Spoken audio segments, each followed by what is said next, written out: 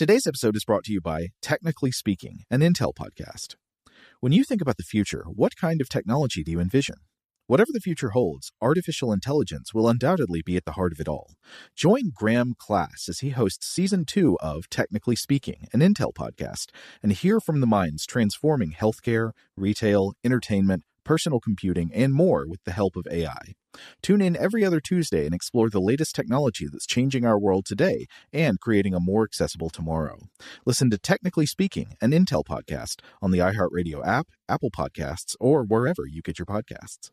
What's up, this your boy Lil Duval, and check out my podcast, Conversations with Unc, on the Black Effect Podcast Network. Each and every Tuesday, Conversations with Unc podcast feature casuals and in-depth talk about ebbs and flows of life and the pursuit of happiness. Unlike my work on stage, I tap into a more serious and sensitive side to give life advice and simply offer words of encouragement, yet remind folks to never forget to laugh. Every Tuesday, listen to Conversations with Unc, hosted by Lil Duval on the Black Effect Podcast Network, iHeartRadio app, or wherever you get your podcasts. Presented by AT&T. Connecting changes everything.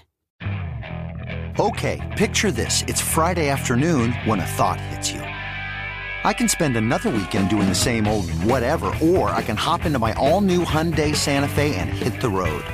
With available H-Track all-wheel drive and 3-row seating, my whole family can head deep into the wild.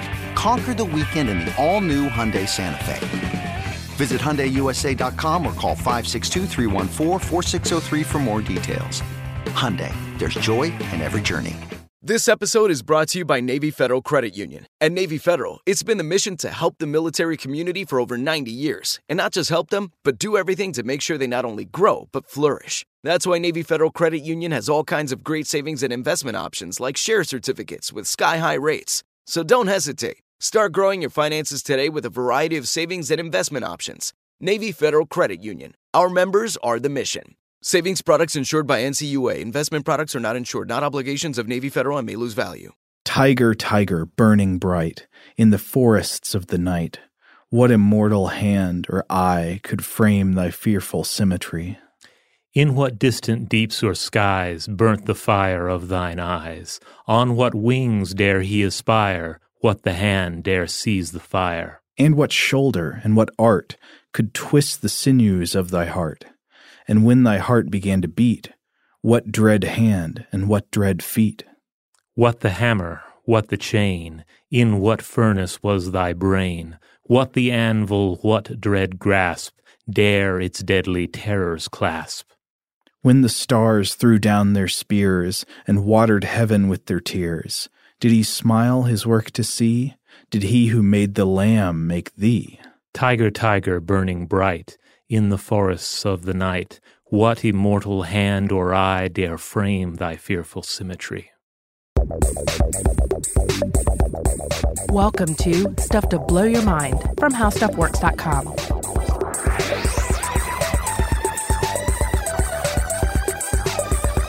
Hey, welcome to Stuff to Blow Your Mind. My name is Robert Lamb. And I'm Joe McCormick, and that was The Tiger by William Blake. That's right. Classic poem, and one that ties into today's episode because we're going to be talking about predators like the tiger. And I do think some of the initial concerns that we're going to be discussing here, the initial questions about the nature of predators, are closely mirrored in this poem and some of the questions it's asking. So here's This Week in Strange Religious Beliefs. Robert, have you ever heard about there is a young earth creationist idea among some young earth creationist Christians, an idea that the Tyrannosaurus rex was a herbivore. Have you ever encountered this before? Among young earth creationists? Or their literature, I don't mean personal. No, I make it a point to avoid young earth creationist thoughts on dinosaurs and prehistoric creatures, to the point that I found such a book in a lending library once, and I took great pleasure in moving it directly from the lending library to the garbage where it belongs. Well, I mean, that's in some ways a noble task. This is a book peddling lies to children, but often with great illustrations. Well, yeah, it makes them even more effective. But yeah, so you're saying, like, say what now? Tyrannosaurus rex was a herbivore? Yeah, that just runs counter to everything that I've ever read. Now, I want to be clear. I don't want to be unfair. This is not generally a belief held among Christians or anything like this. This is specifically a subset of young earth creationists who believe this. But if you just Google it, you'll find all kinds of fundamentalist literature arguing that the T-Rex and all other dinosaurs were herbivores. They ate exclusively plants. And to be very clear, this is false. Yes. All evidence points to the Tyrannosaurus rex having a meat-based diet. There's some debate actually over whether the T-Rex was primarily a hunter-predator or was primarily a scavenger of dead animals, and we can come back to that in a minute.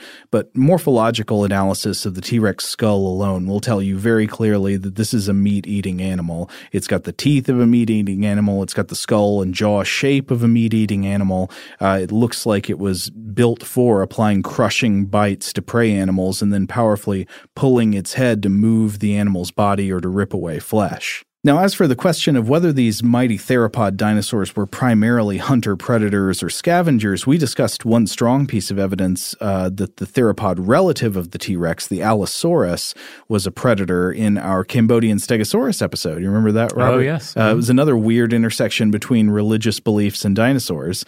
But anyway, in that episode, we talked about the Allosaurus, who clearly died from an injury in a fight with a stegosaur. It got a thagomizer spike right to the crotch.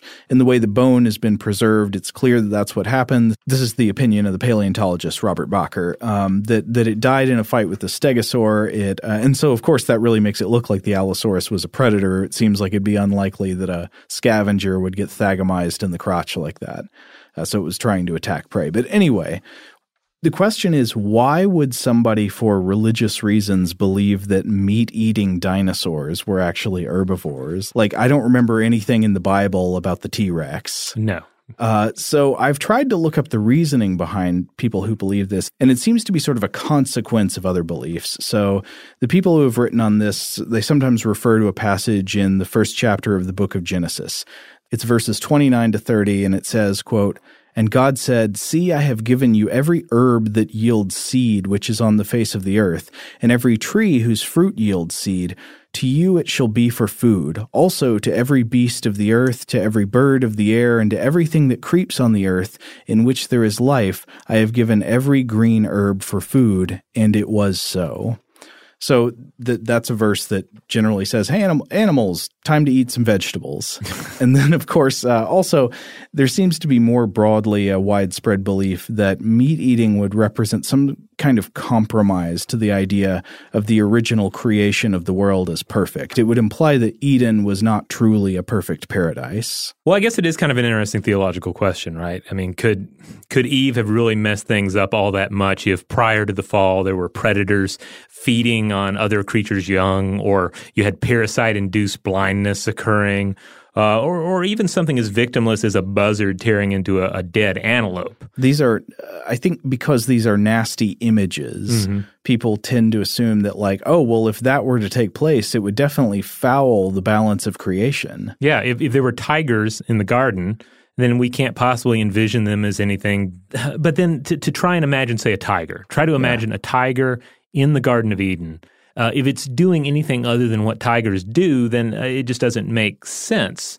We can't possibly imagine the tiger as anything but what it is, because everything they are is a meat eater. To envision an herbivore tiger is to envision either a possible like downstream evolutionary form, something on the level of, say, a giant panda, or something so far back in evolution that it scarcely resembles a cat at all. Like to put it in a frame of reference here, the first terrestrial herbivore probably appeared on land about 290 million years ago, and it would not have looked like a tiger.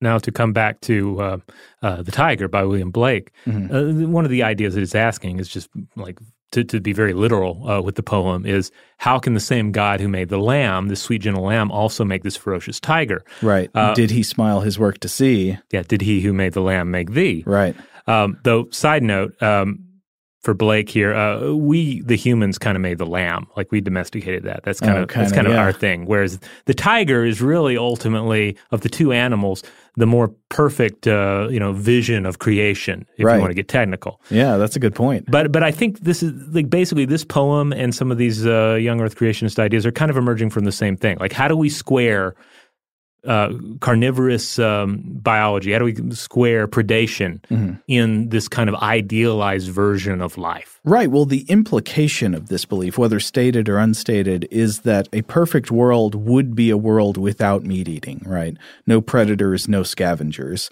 Now, this is not going to be primarily an episode about the ethics of human meat eating. I think there are questions to ask about, humans who know better, like what would be the correct choice of how to live. But I wanted to talk about this issue because I want to make the case for the practical necessity of carnivory in nature, how in reality a world without predators and scavengers would not be a perfect world.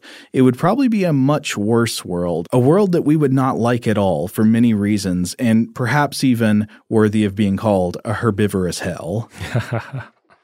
Predators and scavengers are important. They play an important role in food chains and ecosystems, and they play a role that we have plenty of evidence directly benefits human beings on Earth. We would not like this planet without predators and scavengers. But if you just observe the way we talk about them, the way they feature in our narratives, and the way we treat them in reality, you wouldn't know this was the case, right? No, you just would assume, that the tiger is this threat. I mean, clearly it's the villain of the Jungle Book. How else are we supposed to feel about it? Yeah, and it's all there in our mythology. I mean, there's always like some kind of evil predatory animal or a monster that's some kind of bigger, messed up version of a predatory animal, and that we vilify and we cast as a thing that must be killed in order for us to survive. Yeah, I mean, to go back to our episode on the first monster, what is arguably the first monster depicted in human artifacts, but a lion-headed human? Yeah, exactly. It takes on, it's a human who has the characteristics of a predatory animal. And there are plenty of good reasons that predators and scavengers are often feared and that they do really frustrate people. And it goes way beyond just direct attacks on humans. I mean, one of the biggest problems, if you're going to consider real problems caused by predatory animals in the world, one of the biggest problems is livestock depredation. As soon as we had animal agriculture, predators could prey on the herds of domesticated animals that we created, and that's a real loss of wealth from the humans who maintain those herds.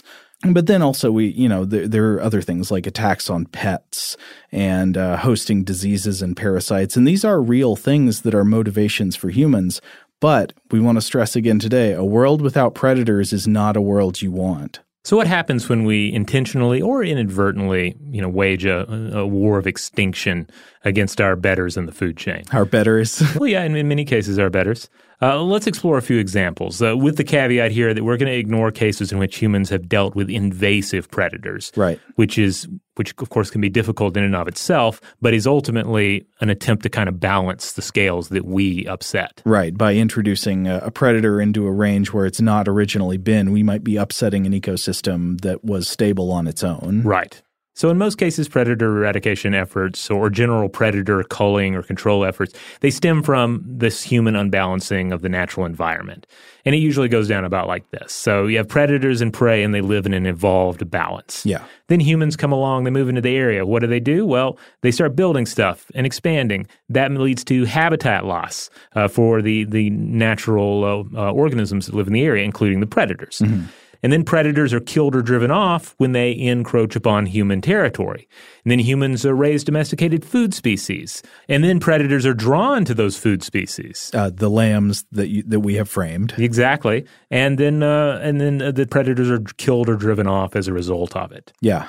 It creates a tough situation. I mean, we can look to examples of it in today's world. For instance, in modern Botswana, there's this need to protect both valuable cattle and threatened lion species. Yeah. Local cattle farmers frequently resort to violent retaliation against the predators. And then, again, the lions themselves are endangered. There are only about 30,000 lions left in the wild. Right. So conservationists don't want to see the lions killed. But then again, if you're a farmer and lions are attacking your cattle, you can very well understand why the farmer feels that way. Right.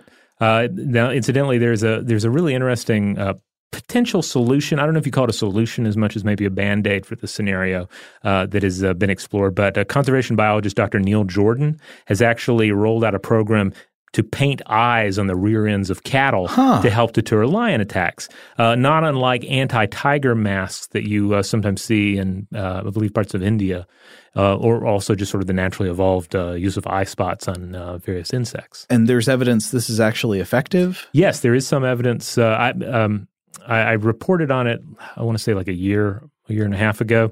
So I haven't checked in to see what the latest data is. But at the time, the data was encouraging that it was, at least for the short term, cutting down on some of these predation instances. That's really interesting. I mean, that goes along with some of the advice that I know this is probably not blanket advice, so don't use this as your survival tactics. But I know at least in some discussions about how to deal best with encounters of wild predators, like if you encounter, I think, maybe a bear or a mountain lion or something like that out in the wild, I've definitely heard advice before that you should not turn your back and run, because that can very easily trigger, chase impulses. So what you want to do is remain facing the animal, make it clear that you can see it, and try to put distance between you and it, backing away. Yeah. And that sort of makes sense. I mean, an animal should be able to see where other animals are looking. And if it thinks you're not looking at it, that is a chance for an attack. Now, another good example are wolves. Wolves have faced and continue to face a similar plight in North America.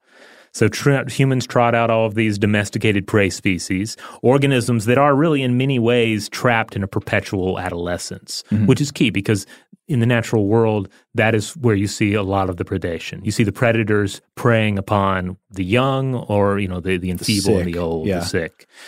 But through domestication, we've made sure that these species remain ideal prey for us.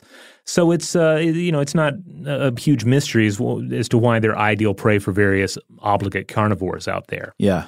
So the American gray wolf is I found this super interesting. It is the modern American wolf. Now, what does that mean? So as Carl Zimmer pointed out in a 2016 New York Times article on the subject, genomic evidence reveals that the eastern wolf and the red wolf, previously considered to be two separate varieties of wolf, those are actually just mixtures of wolf and coyote DNA. Oh, interesting. So they're hybrids, but the one true wolf is the gray wolf. Well, I mean, it's been interesting to see as urbanization has happened throughout the United States, especially in the 20th century, the way that wild carnivorous canids have adapted to human spaces. Yeah. I mean, we talked in our urban evolution episode about the coyotes of American cities. They're all over the place, and they find ways of surviving alongside us that we barely even detect. Yeah.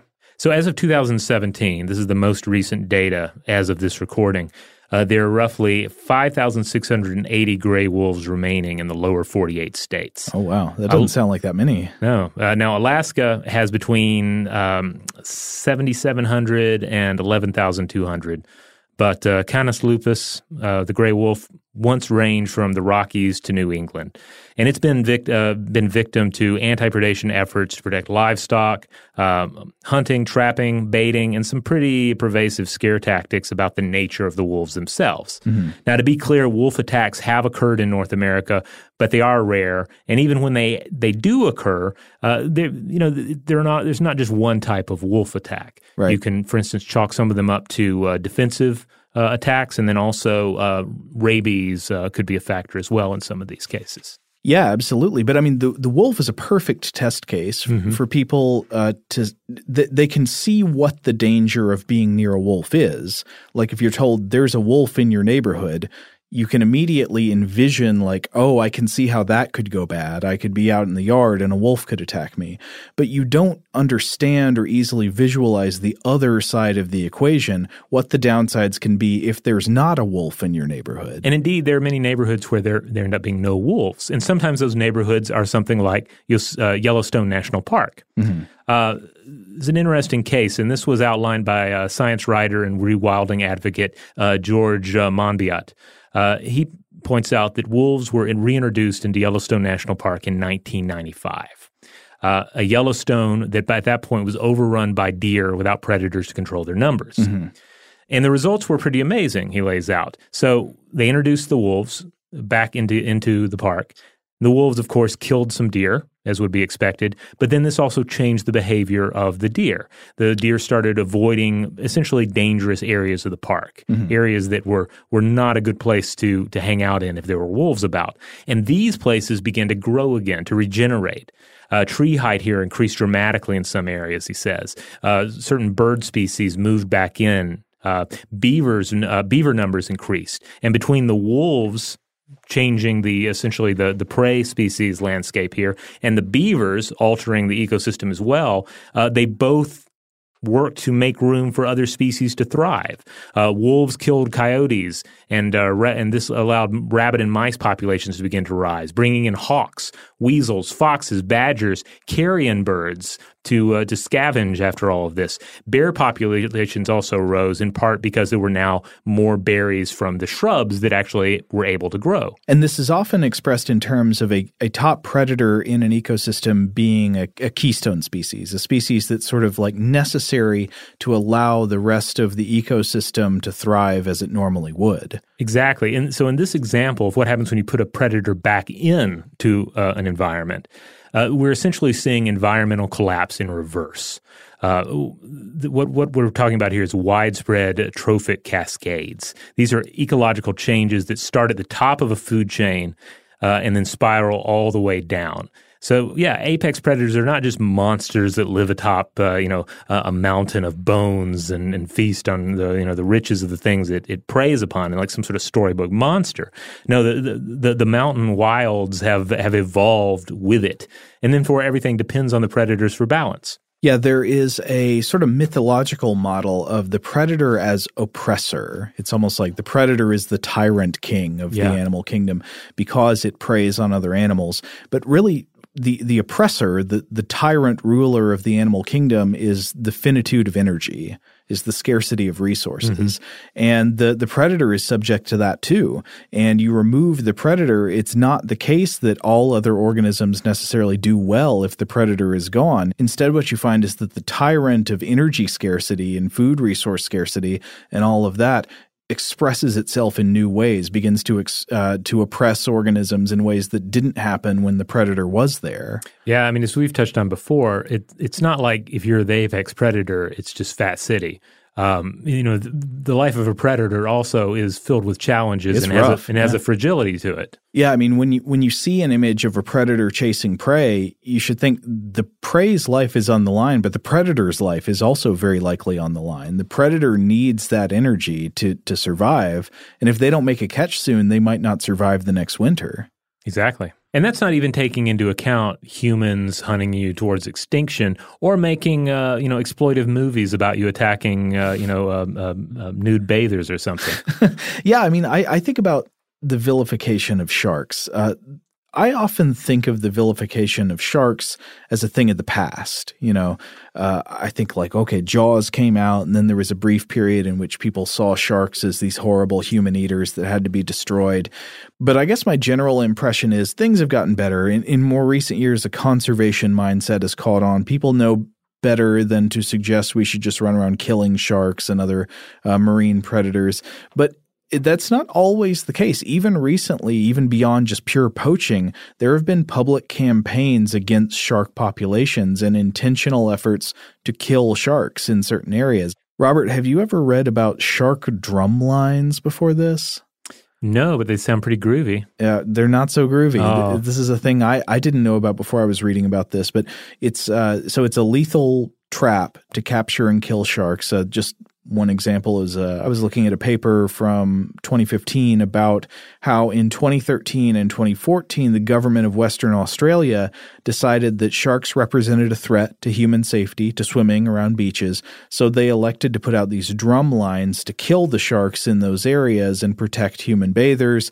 And basically the way it works is that you have an anchored buoy, and then the anchored buoy is connected to what's known as a drumline buoy, a floating buoy that itself has a triggering magnet, and then it's got a hook that's baited. And so the sharks go and bite the hook, and then they get stuck, and then it sends off a signal to let people know, okay, we've caught one. And so, there were just these traps set up, and there was a great controversy about it in Australia because there was obviously, people were saying like, we don't need to be killing sharks. Maybe it would be better to change the places we swim than to just kill all these animals. Yeah, that does not sound good.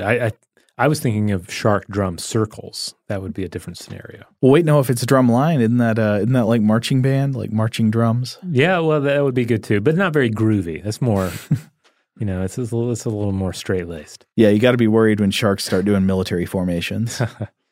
But whether due to deliberate human persecution or not, lots of predators and scavengers we know have seen drastic declining populations in the past few hundred years. According to a study we're about to talk about by O'Brien and co-authors, leopards have vanished from about 78% of their historic range. African lions are on the decline outside of protected areas.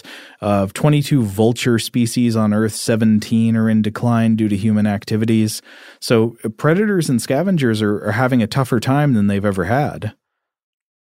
Which is dangerous. And one of the key points really of this episode is that, it's not just the monster disappearing but it kind of is. You take the monster out of a story, and then how much of a story do you really have? If you take Grendel out of Beowulf, what do you have? You're left with just kind of a boring story about a rampaging psychopath. But if you, and likewise, if you take the apex predators out of the scenario here, then it results in this kind of environmental collapse that we've discussed. Well, here's what I'd like to see. I'd like to see an alternate version of Beowulf, like John Gardner's Grendel. Mm-hmm. Except what happens is after Beowulf kills Grendel, the deer that Grendel normally eat overpopulate the forest, and they spread a lot of disease, and everybody in Hrothgar's mead hall dies because they all get tick-borne diseases. Write it, man. That's the realistic outcome. Yeah. Well, maybe we'll explore examples like that when we come back from a break.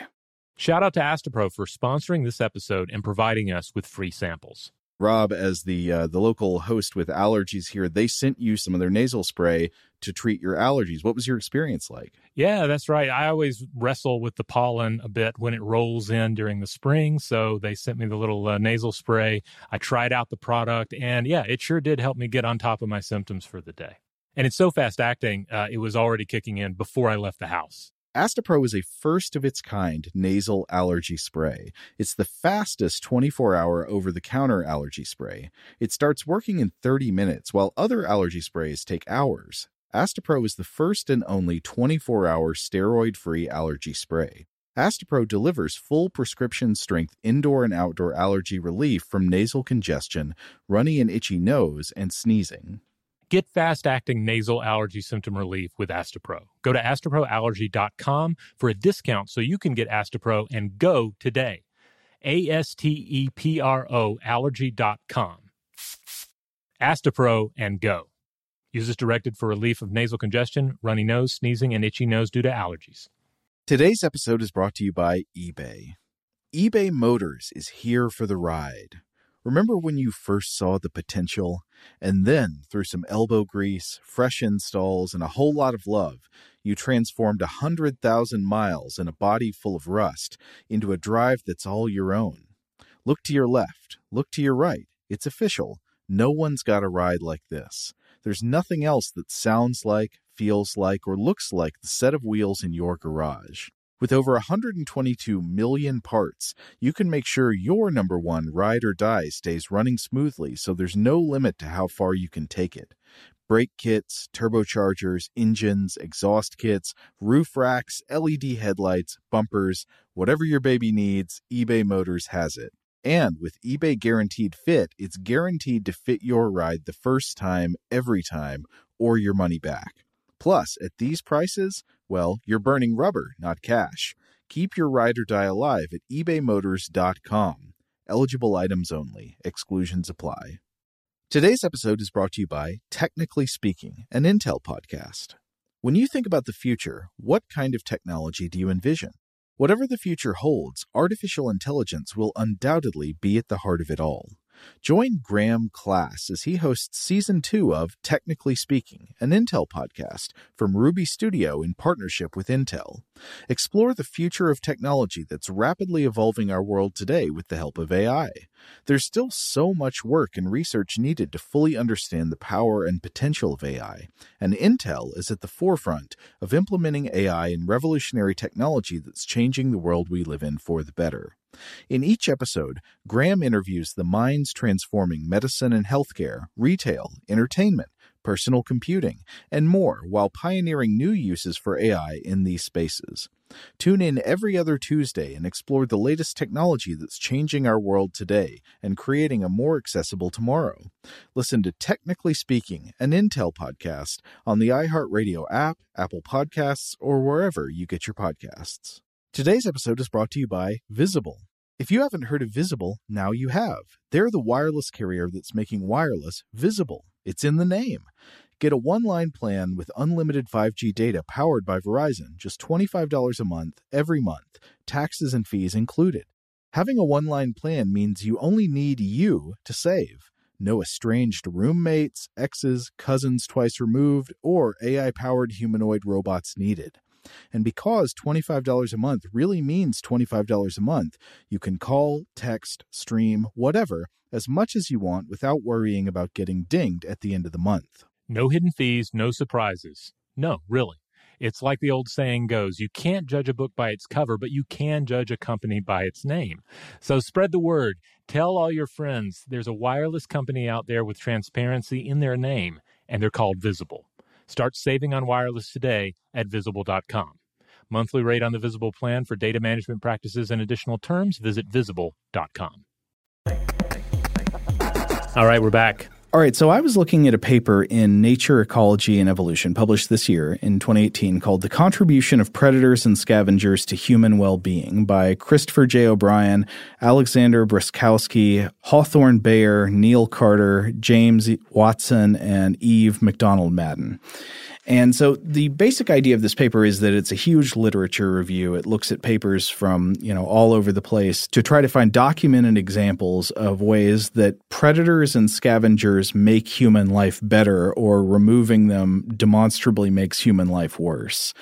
And so they start off talking about how predators and scavengers provide lots of benefits to humankind, and we rarely recognize this. Like humans and wild predators have undergone a process of co-adaptation in the past few thousand years, with some beneficial outcomes for both. But this state of co-adaptation depends on human tolerance of these animals. And as we've seen, this tolerance is not a given. A lot of times we'll put out the drum lines, we'll do wolf culling.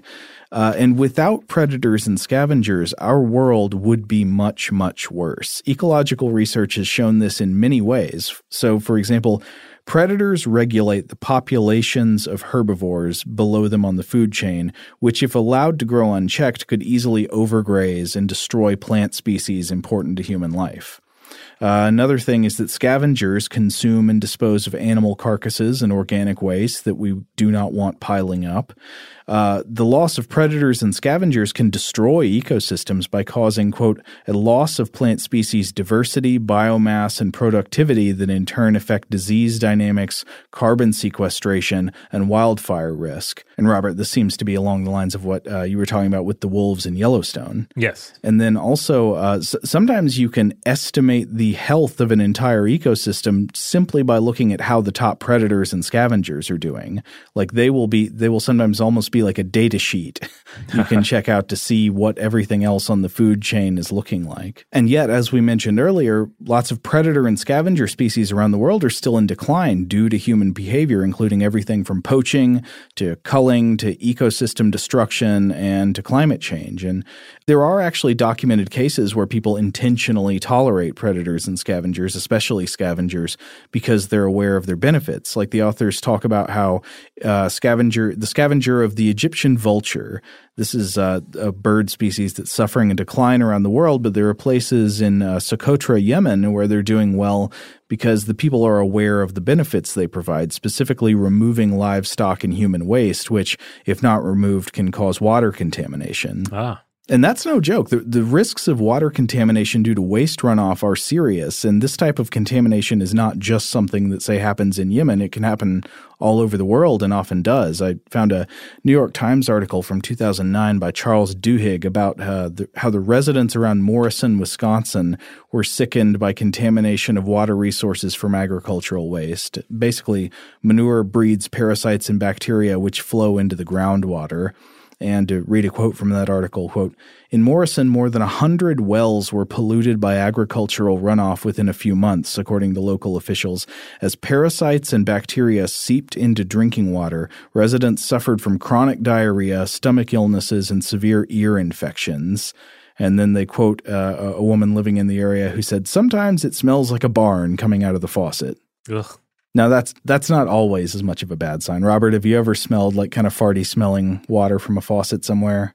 I mean, I guess sometimes, you're at the beach and the, beach water can have a certain odor. I'm not sure if I would say it's, like a barn smell or anything, but I'm trying to remember the last place I was where the tap water was like that, but I've definitely smelled it before. It is a little disconcerting, even if you know it's probably safe, like you go to brush your teeth and it smells like Toots for Realsies has haunted your bathroom. I can't believe you summoned Toots for Realsies. But no, I mean, of course, the reverse is also true. There are places where the water certainly seems appetizing, but it's not actually drinkable. Exactly. So anything you can do to manage runoff of dangerous waste running into water sources is big. And so a lot of times predators and scavengers, particularly scavengers, can do that.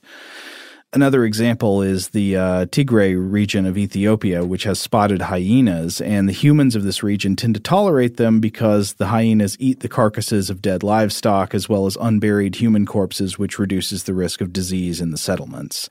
And so disease in human settlements is a big part of the benefits provided by predators and scavengers. Some of the biggest diseases we're worried about in the world are zoonotic diseases that have animal vectors like the Zika virus, strains of flu, avian flu, swine flu, the Ebola virus, Lyme disease.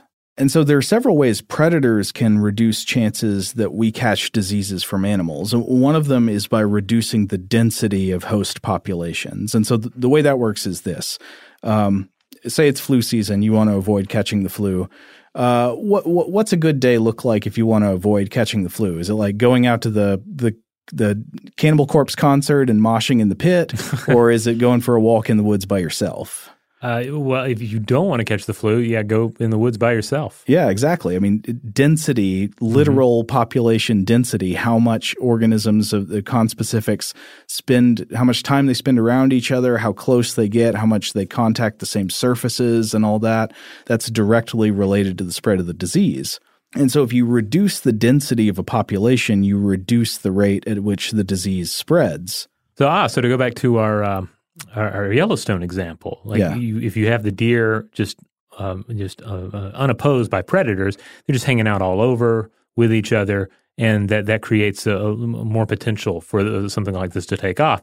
But if they're patrolled by predators, then they're going to be perhaps more fragmented and fewer in number because of the members of their species that are picked off by the predators. Exactly. Thinning out the population of deer could potentially limit the spread of deer-borne diseases. Mm-hmm. And then, of course, there's also the more direct effect that if you limit the population of an animal, say deer, it will be less likely that any given human in the area is exposed to a deer, and thus less likely the disease spreads from the deer to the person.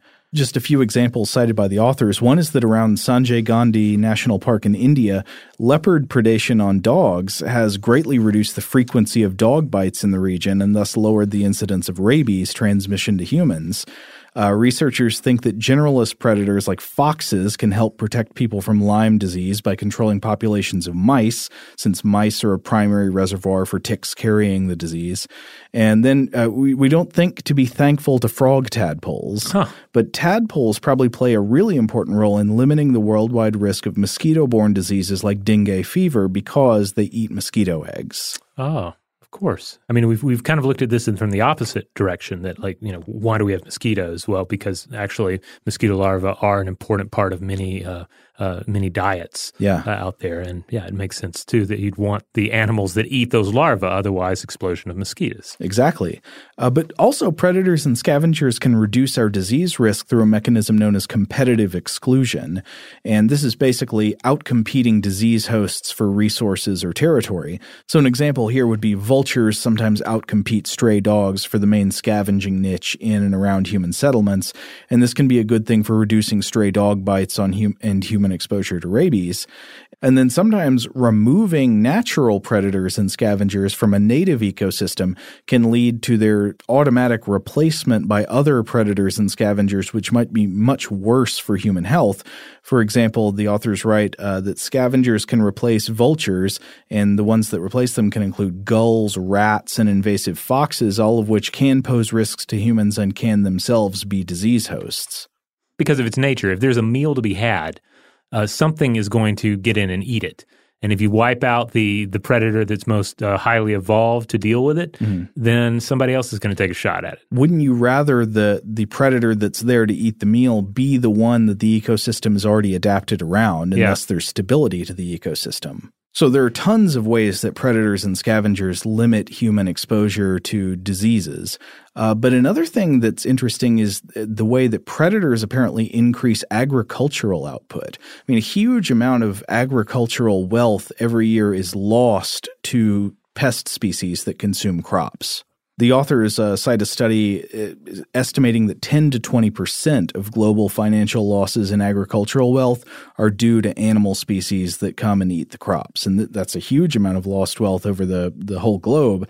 And so current methods of preventing that kind of loss are not always great, right? They often consist of chemical pesticides, which frankly are something that we're still studying, and we don't know all of the negative effects of, many years down the road. Yeah. But I mean, ultimately, the argument here is pretty simple. Like, something is eating your crops. Mm-hmm. What better way to prevent that from happening than having a naturally occurring predator to drive them off? Exactly. I mean, I'm trying to keep birds from eating all the figs in my fig tree, and all I have is like a fake owl to set up there next to it. Which you have a scare owl? I do, yeah. Or wait, a scarecrow. You have a scarecrow owl. Yes, it's not a replicant owl like the fabulous one they have in Blade Runner. That one was too expensive. Mine's the $10 model. Its head doesn't even bob. But quick poll, do you have a favorite killer scarecrow movie? Oh, I mean, they're all kind of terrible, aren't they? That's a subgenre that never really caught on like you might think. Well, there's a lot of potential there. They're so creepy. I mean, I guess I love the Scarecrow Batman villain if he counts. Oh, yeah, he's a good one. Yeah, he was well. I liked him in the animated series. Yes, he was a lot of fun in that too. Yeah, I guess there's some Scarecrow movie that's coming to mind, but I feel like it was a little icky. Oh, yeah. Yeah, that's the main one that sticks. They often tend to be icky. What I'd much rather have is an actual owl, though. Right. That would just live in my backyard and scare away an appropriate number of predators. They can have some of the figs. I'm not greedy. I just want to make sure that I have some too. Well, I mean, predators like that are important not just for your own personal figs, but for the crops that sustain economies and that feed people and that are turned into animal feed and all that kind of stuff. That, the backbone of an agricultural economy. It has often been speculated by researchers that species like bats and some birds are the most economically important non-domesticated animals on Earth. And this is because of all of the pest control that they naturally do in the wild on pests that would otherwise eat all of our crops. And so the authors cite research that indicates the densities of pests like the corn earworm or the cucumber beetle can be suppressed by almost 60% by bat communities. And bats can also help suppress the spread of fungus in corn crops. And so this leads to real dollars saved. And predatory birds do similar things. They've been shown to be valuable in cacao plantations, saving more than 30% of crop output. Speaking of owls, the barn owl is a huge lifesaver when it comes to saving agricultural output. Apparently, according to the authors, quote, the barn owl, Tito alba, has a diet made up of about 99% agricultural pest species in agricultural fields of California. Wow. Barn owls are a great species to bring up in this because the barn owl, of course, is normally going to set up shop and nest in it's essentially like a hollowed out tree or tree trunk kind of a situation. But now they're co-adapted. Oh, that's right. They also are fine with, say, an abandoned barn because this also perfectly replicates the environment they need. But it's kind of a domino effect, though, right? As humans expand, suddenly there are fewer places for them to naturally build their nests. And if you don't have empty barns sitting around, then they also don't have a place to build their nests. But this has led many people to put up nesting boxes for barn owls, which is essentially just what it sounds like, a box, like a mini portion of a barn that you can just put in the top of a tree to encourage them to roost there. Nice. I'd never heard of that. Yeah, there's a children's book about it. I was reading about it the other day with my son. Now, I will say I think probably barn owls are not vilified as much as some animals like wolves or… Yeah, I think they're mainly suffering from incidental habitat loss, which can be sufficient enough to eradicate a species. But yeah, they're not having to deal on top of that with people, essentially raising their pitchforks against the owls. But I mean, when it comes to other noticeable larger predators like dingoes, even they apparently increase agricultural output. They help our farmers too. Like lots of animal ranchers obviously don't like carnivores like dingoes because sometimes they prey on their herds, but sometimes wild carnivores actually protect herds in pastures where there are also wild herbivores because the dingoes or the other animals like that reduce the number of wild herbivores and thus reduce competition for grazing. So, for example, research in Australia has shown that the presence of dingoes can increase agricultural production by reducing populations of red kangaroo, which compete with livestock for grazing land. And a lot of times cattle farmers don't realize this and they'll kill dingoes, but it has been estimated that dingoes significantly increase output biomass per hectare of land. Yeah, if you get rid of all the dingoes, then you're going to have to deal with all these kangaroos. And what are you going to do? Just keep killing and killing? Well, yeah, probably. That's kind of what humans do. I guess it could be. Hey, when it comes to your garden, they cite a study, by the way, that says research has shown that skunks reduce pests in North American gardens and increase the yields of those gardens. Oh, wow. So you need to get yourself some skunks. Well, I've certainly heard the argument for possums based in large part on the number of, I believe it's ticks that the average possum will eat. So they might not be much to look at, but if you have a possum in your yard, it's potentially cutting down on some of the pests you would have to deal with. Oh man, anything that'll get rid of ticks, that'd be great. The enemy of my enemy is my friend, even if it's a possum.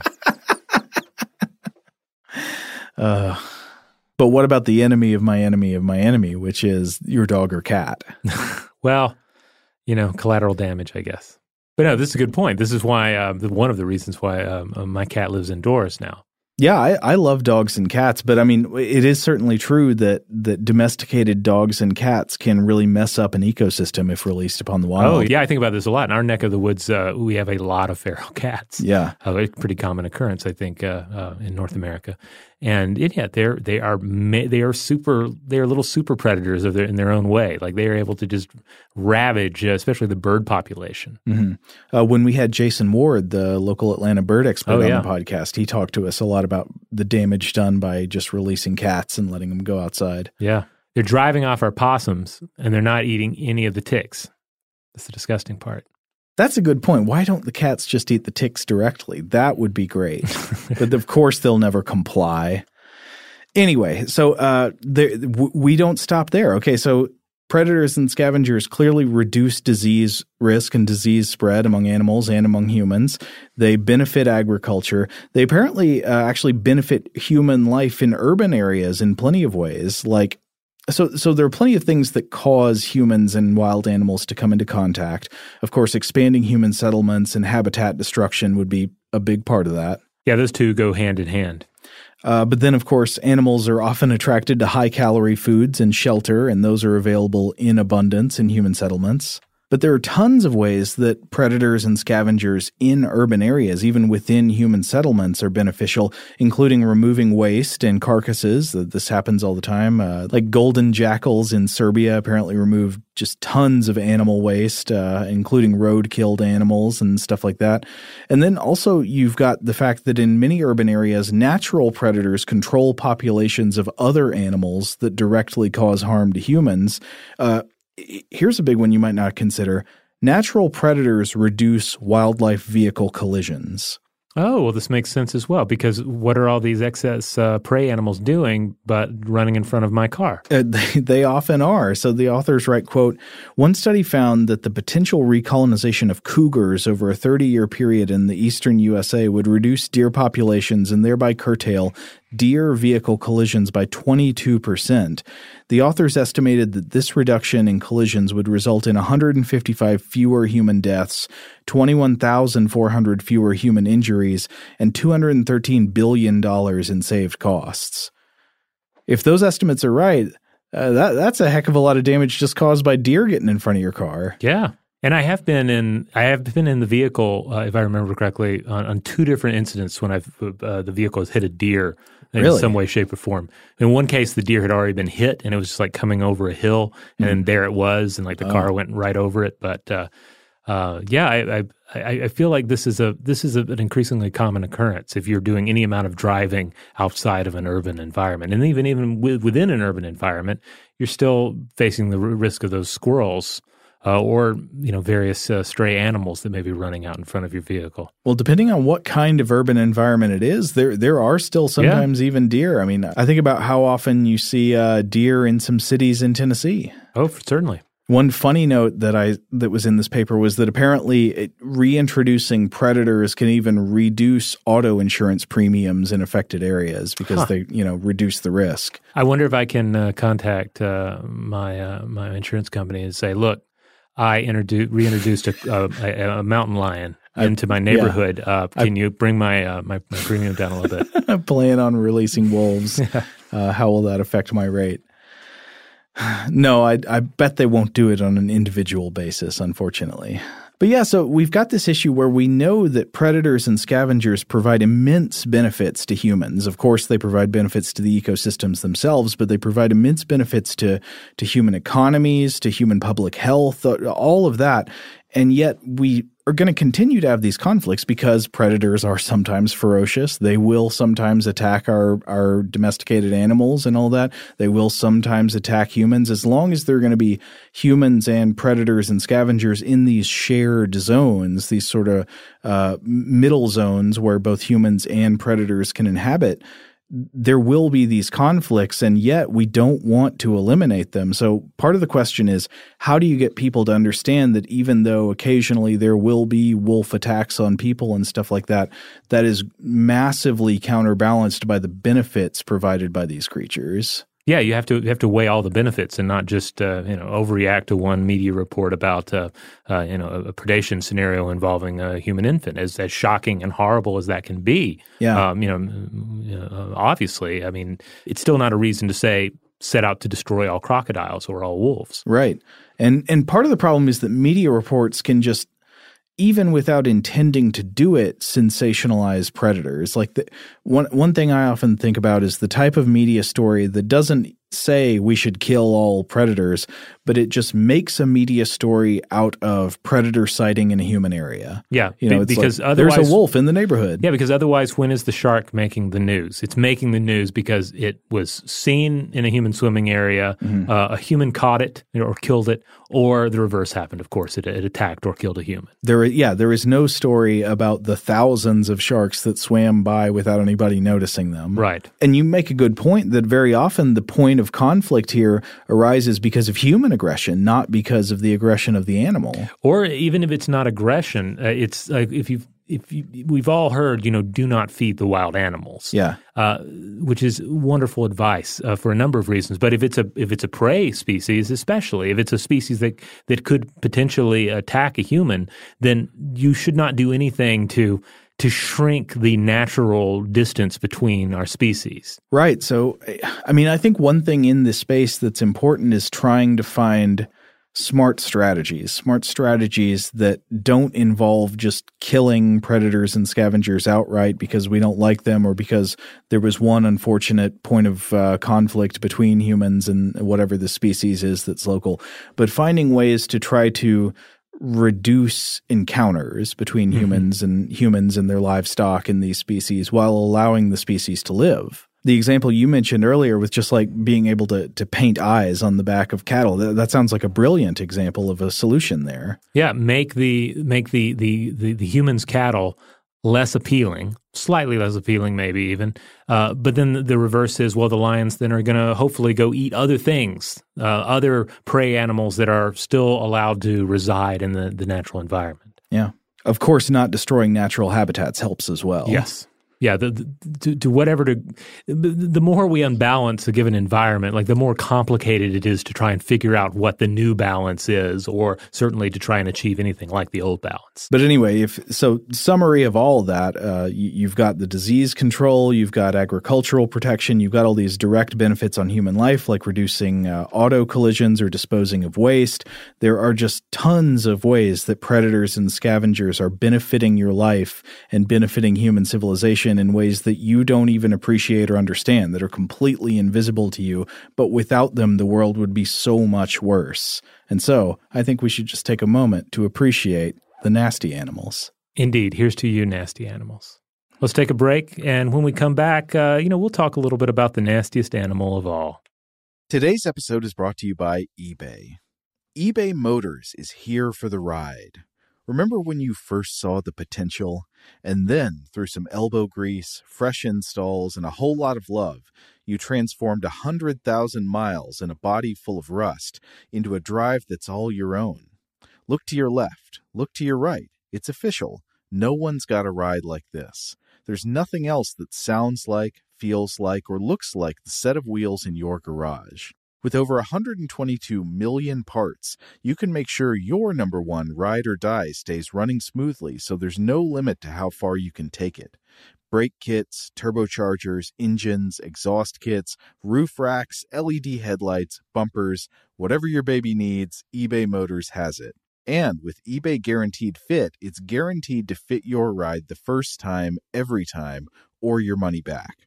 Plus, at these prices, well, you're burning rubber, not cash. Keep your ride or die alive at ebaymotors.com. Eligible items only. Exclusions apply. Today's episode is brought to you by Technically Speaking, an Intel podcast. When you think about the future, what kind of technology do you envision? Whatever the future holds, artificial intelligence will undoubtedly be at the heart of it all. Join Graham Class as he hosts Season 2 of Technically Speaking, an Intel podcast from Ruby Studio in partnership with Intel. Explore the future of technology that's rapidly evolving our world today with the help of AI. There's still so much work and research needed to fully understand the power and potential of AI, and Intel is at the forefront of implementing AI in revolutionary technology that's changing the world we live in for the better. In each episode, Graham interviews the minds transforming medicine and healthcare, retail, entertainment, personal computing, and more while pioneering new uses for AI in these spaces. Tune in every other Tuesday and explore the latest technology that's changing our world today and creating a more accessible tomorrow. Listen to Technically Speaking, an Intel podcast on the iHeartRadio app, Apple Podcasts, or wherever you get your podcasts. Today's episode is brought to you by Visible. If you haven't heard of Visible, now you have. They're the wireless carrier that's making wireless visible. It's in the name. Get a one-line plan with unlimited 5G data powered by Verizon, just $25 a month, every month, taxes and fees included. Having a one-line plan means you only need you to save. No estranged roommates, exes, cousins twice removed, or AI-powered humanoid robots needed.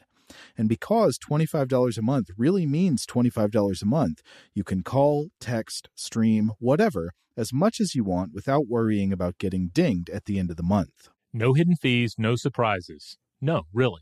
It's like the old saying goes, you can't judge a book by its cover, but you can judge a company by its name.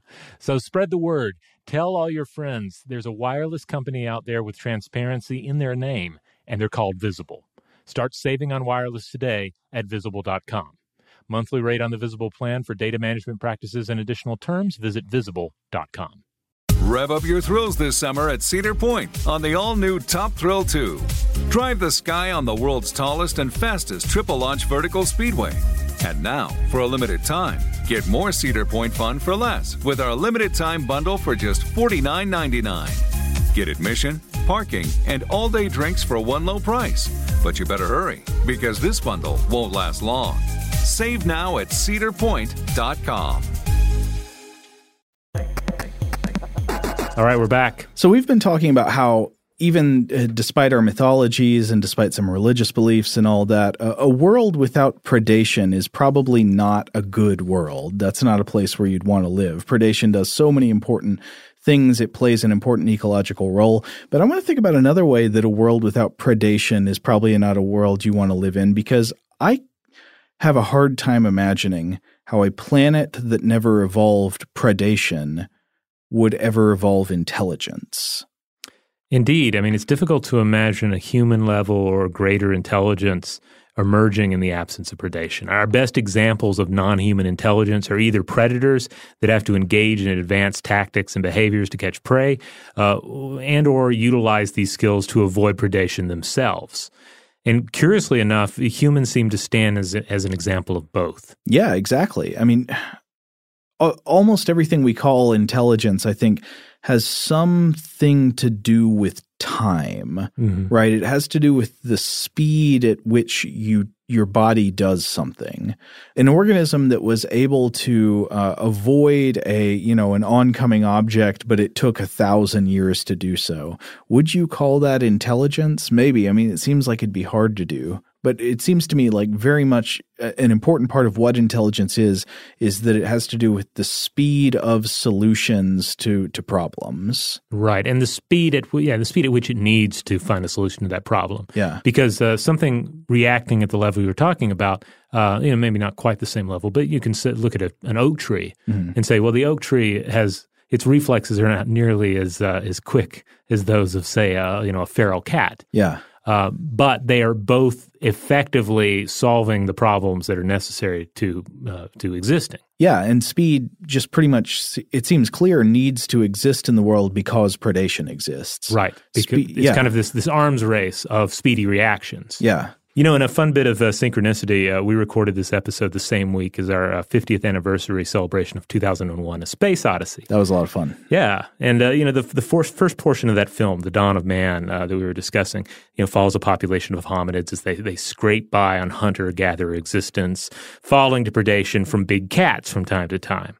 But then with a little help from an extraterrestrial sentinel, they take their first steps towards mastery of the planet and the use of weapons. Yeah, the monolith arrives, then they suddenly realize, hey, I can use a tapir femur as a club.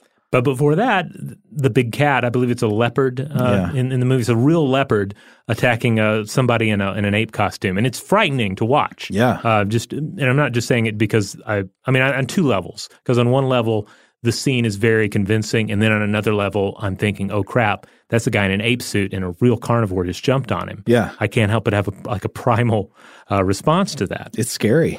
Yeah. So fossil evidence does inform us that early humans fell to cave lions, to saber-toothed cats, and false saber-toothed cats. But they were also eaten by other animals, including giant hyenas, eagles, snakes, other primates, and as Rob Dunn pointed out in a 2012 Slate article about fear, we even fell to giant predatory kangaroos. No. Yes, the predatory kangaroos? Yeah, the Eccultidata, I believe it's called. I have never even heard of this. As far as I remember, now I'm embarrassed if you've told me on the show before and I forgot. No, I do not think predatory kangaroos have come up before. And to call it a kangaroo, I've seen illustrations of what it might have looked like, and it doesn't straight up look like a fanged kangaroo or anything, but still, similar creature.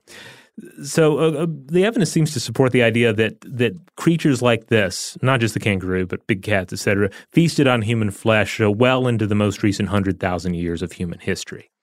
And we see this reflected in the lives of modern primates as well.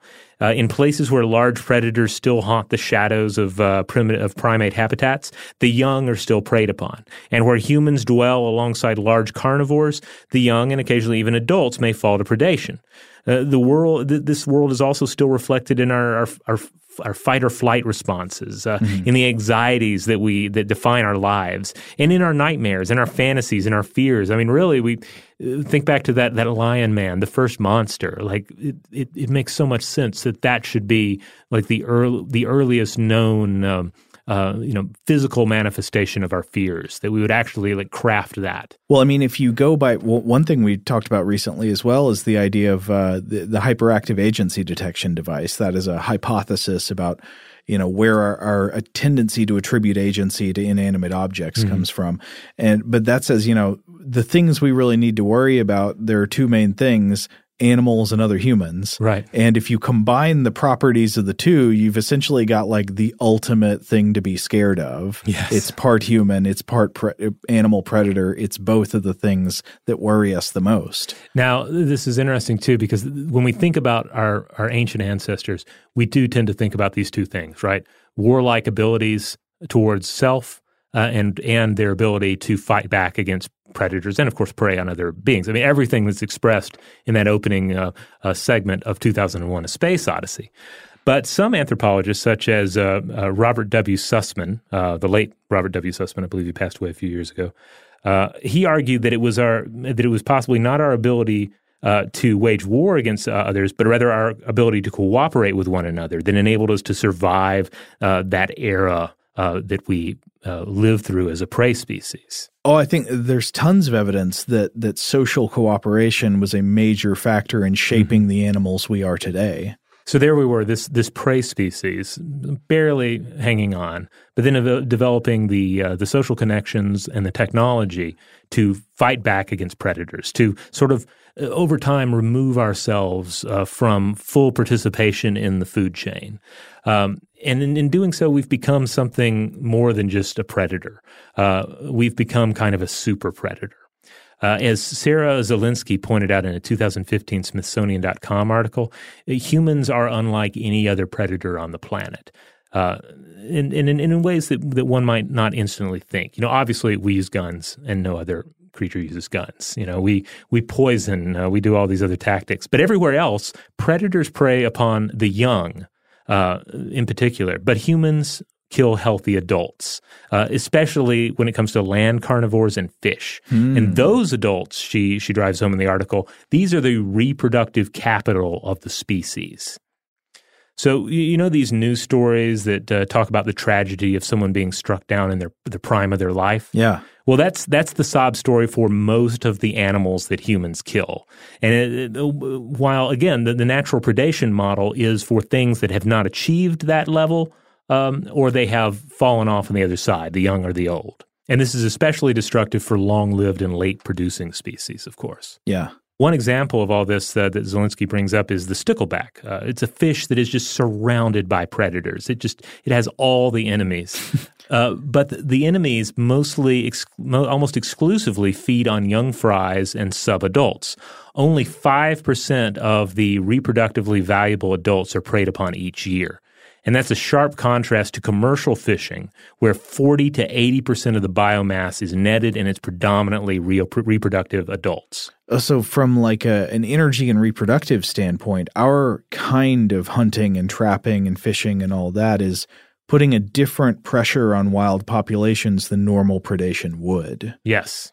And maybe a pressure that those wild populations are not in a position to sustain. Thomas Reimchen of the University of Victoria researched this topic back in the 1970s and found that while humans killed adult herbivores at about the same rate as non-human predators, quote, the harvest of adult carnivores by humans was 9 times that of other large carnivores, which were mostly killing each other through competition. Wow.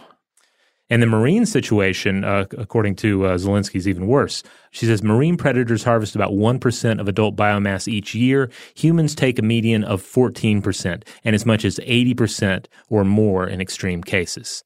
So yeah, technology not only allowed us to sort of escape from the food chain, it allowed us to escape from the limits of the natural prey-predator dynamic. That's really interesting. So even while we can make the point that predators are good and predators are very important for ecosystem health and we should not be trying to eliminate them to make the world better, there are also very bad ways to be a predator. I mean, you can see that even in non-human animals just when the wrong kind of invasive predator is introduced to an ecosystem and see the havoc it wreaks. Right, yeah, everything's out of balance. Yeah, but there can also be these worldwide, world-ranging super predators like us that just we don't play by the rules. Right. We're playing with God code enabled, which means we can just kill every creature on a level and not have to, whereas otherwise the game mechanics would maybe dictate that you could only maybe kill 35% of the enemies on a given level and actually make it to the end.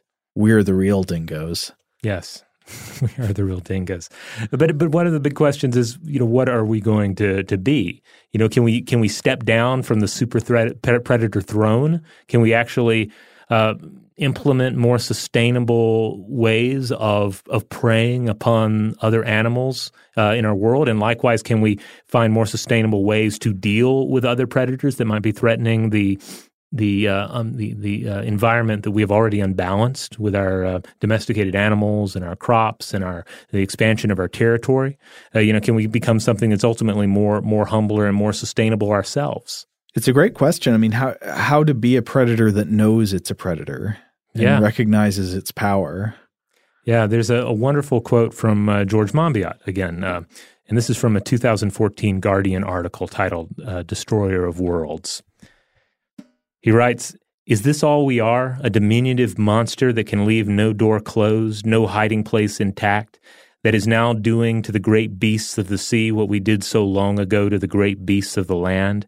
Or can we stop? Can we use our ingenuity, which for 2 million years has turned so inventively to destruction, to defy our evolutionary history?" I think we obviously can. The question is, will we? Yeah. I mean, we have the ability to defy our evolutionary imperatives. We do it every time we do something self-sacrificing for a stranger, or every time people use contraception, or anything. So, we certainly have the power to do more than just what is dictated by our genes. But in any given situation, will people do it? And that's the challenge. Yeah, that's the challenge today. That's the challenge going forward. But I think it is important to put the emphasis on today as well, because it's all too easy just to say, well, that sounds like quite a problem. Hopefully somebody will figure that out in the years to come. Or we'll get it. We're humans are great. We'll figure it out. Hopefully we will. And I'm going to choose to be hopeful about it, because we can only act as optimists. If we're pessimists about it, then what can we do? Yeah. And if you want to be optimistic about our future, can a predator like us learn to live within its means and reform? You've got to at least acknowledge the base fact that, hey, predators ain't so bad. Yeah, acknowledge that they have an essential role to play in our environment. And scavengers, too. We shouldn't leave out scavengers. Yeah. The scavengers are also, they're the cleanup crew. They're less glamorous, but maybe even more useful. Yeah. All right, so there you have it. The predator, the scavenger. Hopefully this has forced you to reevaluate their roles. As always, check out StuffToBlowYourMind.com. That's where you'll find all the podcast episodes. You can just take a journey back through time there and listen to a number of past episodes that have also dealt with biology and environmental issues and the future and past of our species. You'll also find links out to our various social media accounts there. And hey, if you want to support the show, we urge you to rate and review it wherever you have the power to do so. Deep thanks, as always, to our excellent audio producers, Alex Williams and Tari Harrison.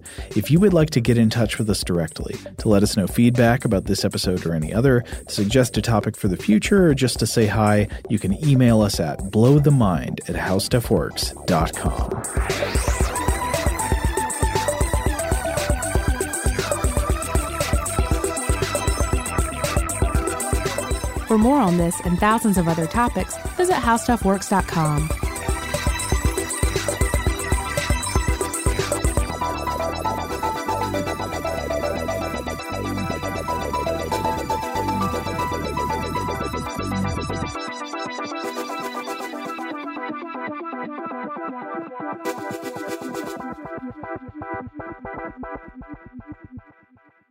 Today's episode is brought to you by Visible.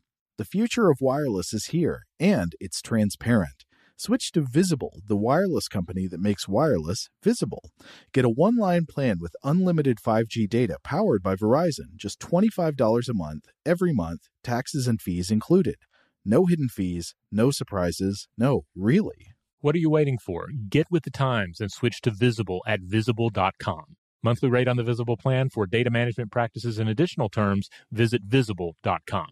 Rev up your thrills this summer at Cedar Point on the all-new Top Thrill 2. Drive the sky on the world's tallest and fastest triple-launch vertical speedway. And now, for a limited time, get more Cedar Point fun for less with our limited-time bundle for just $49.99. Get admission, parking, and all-day drinks for one low price. But you better hurry, because this bundle won't last long. Save now at cedarpoint.com.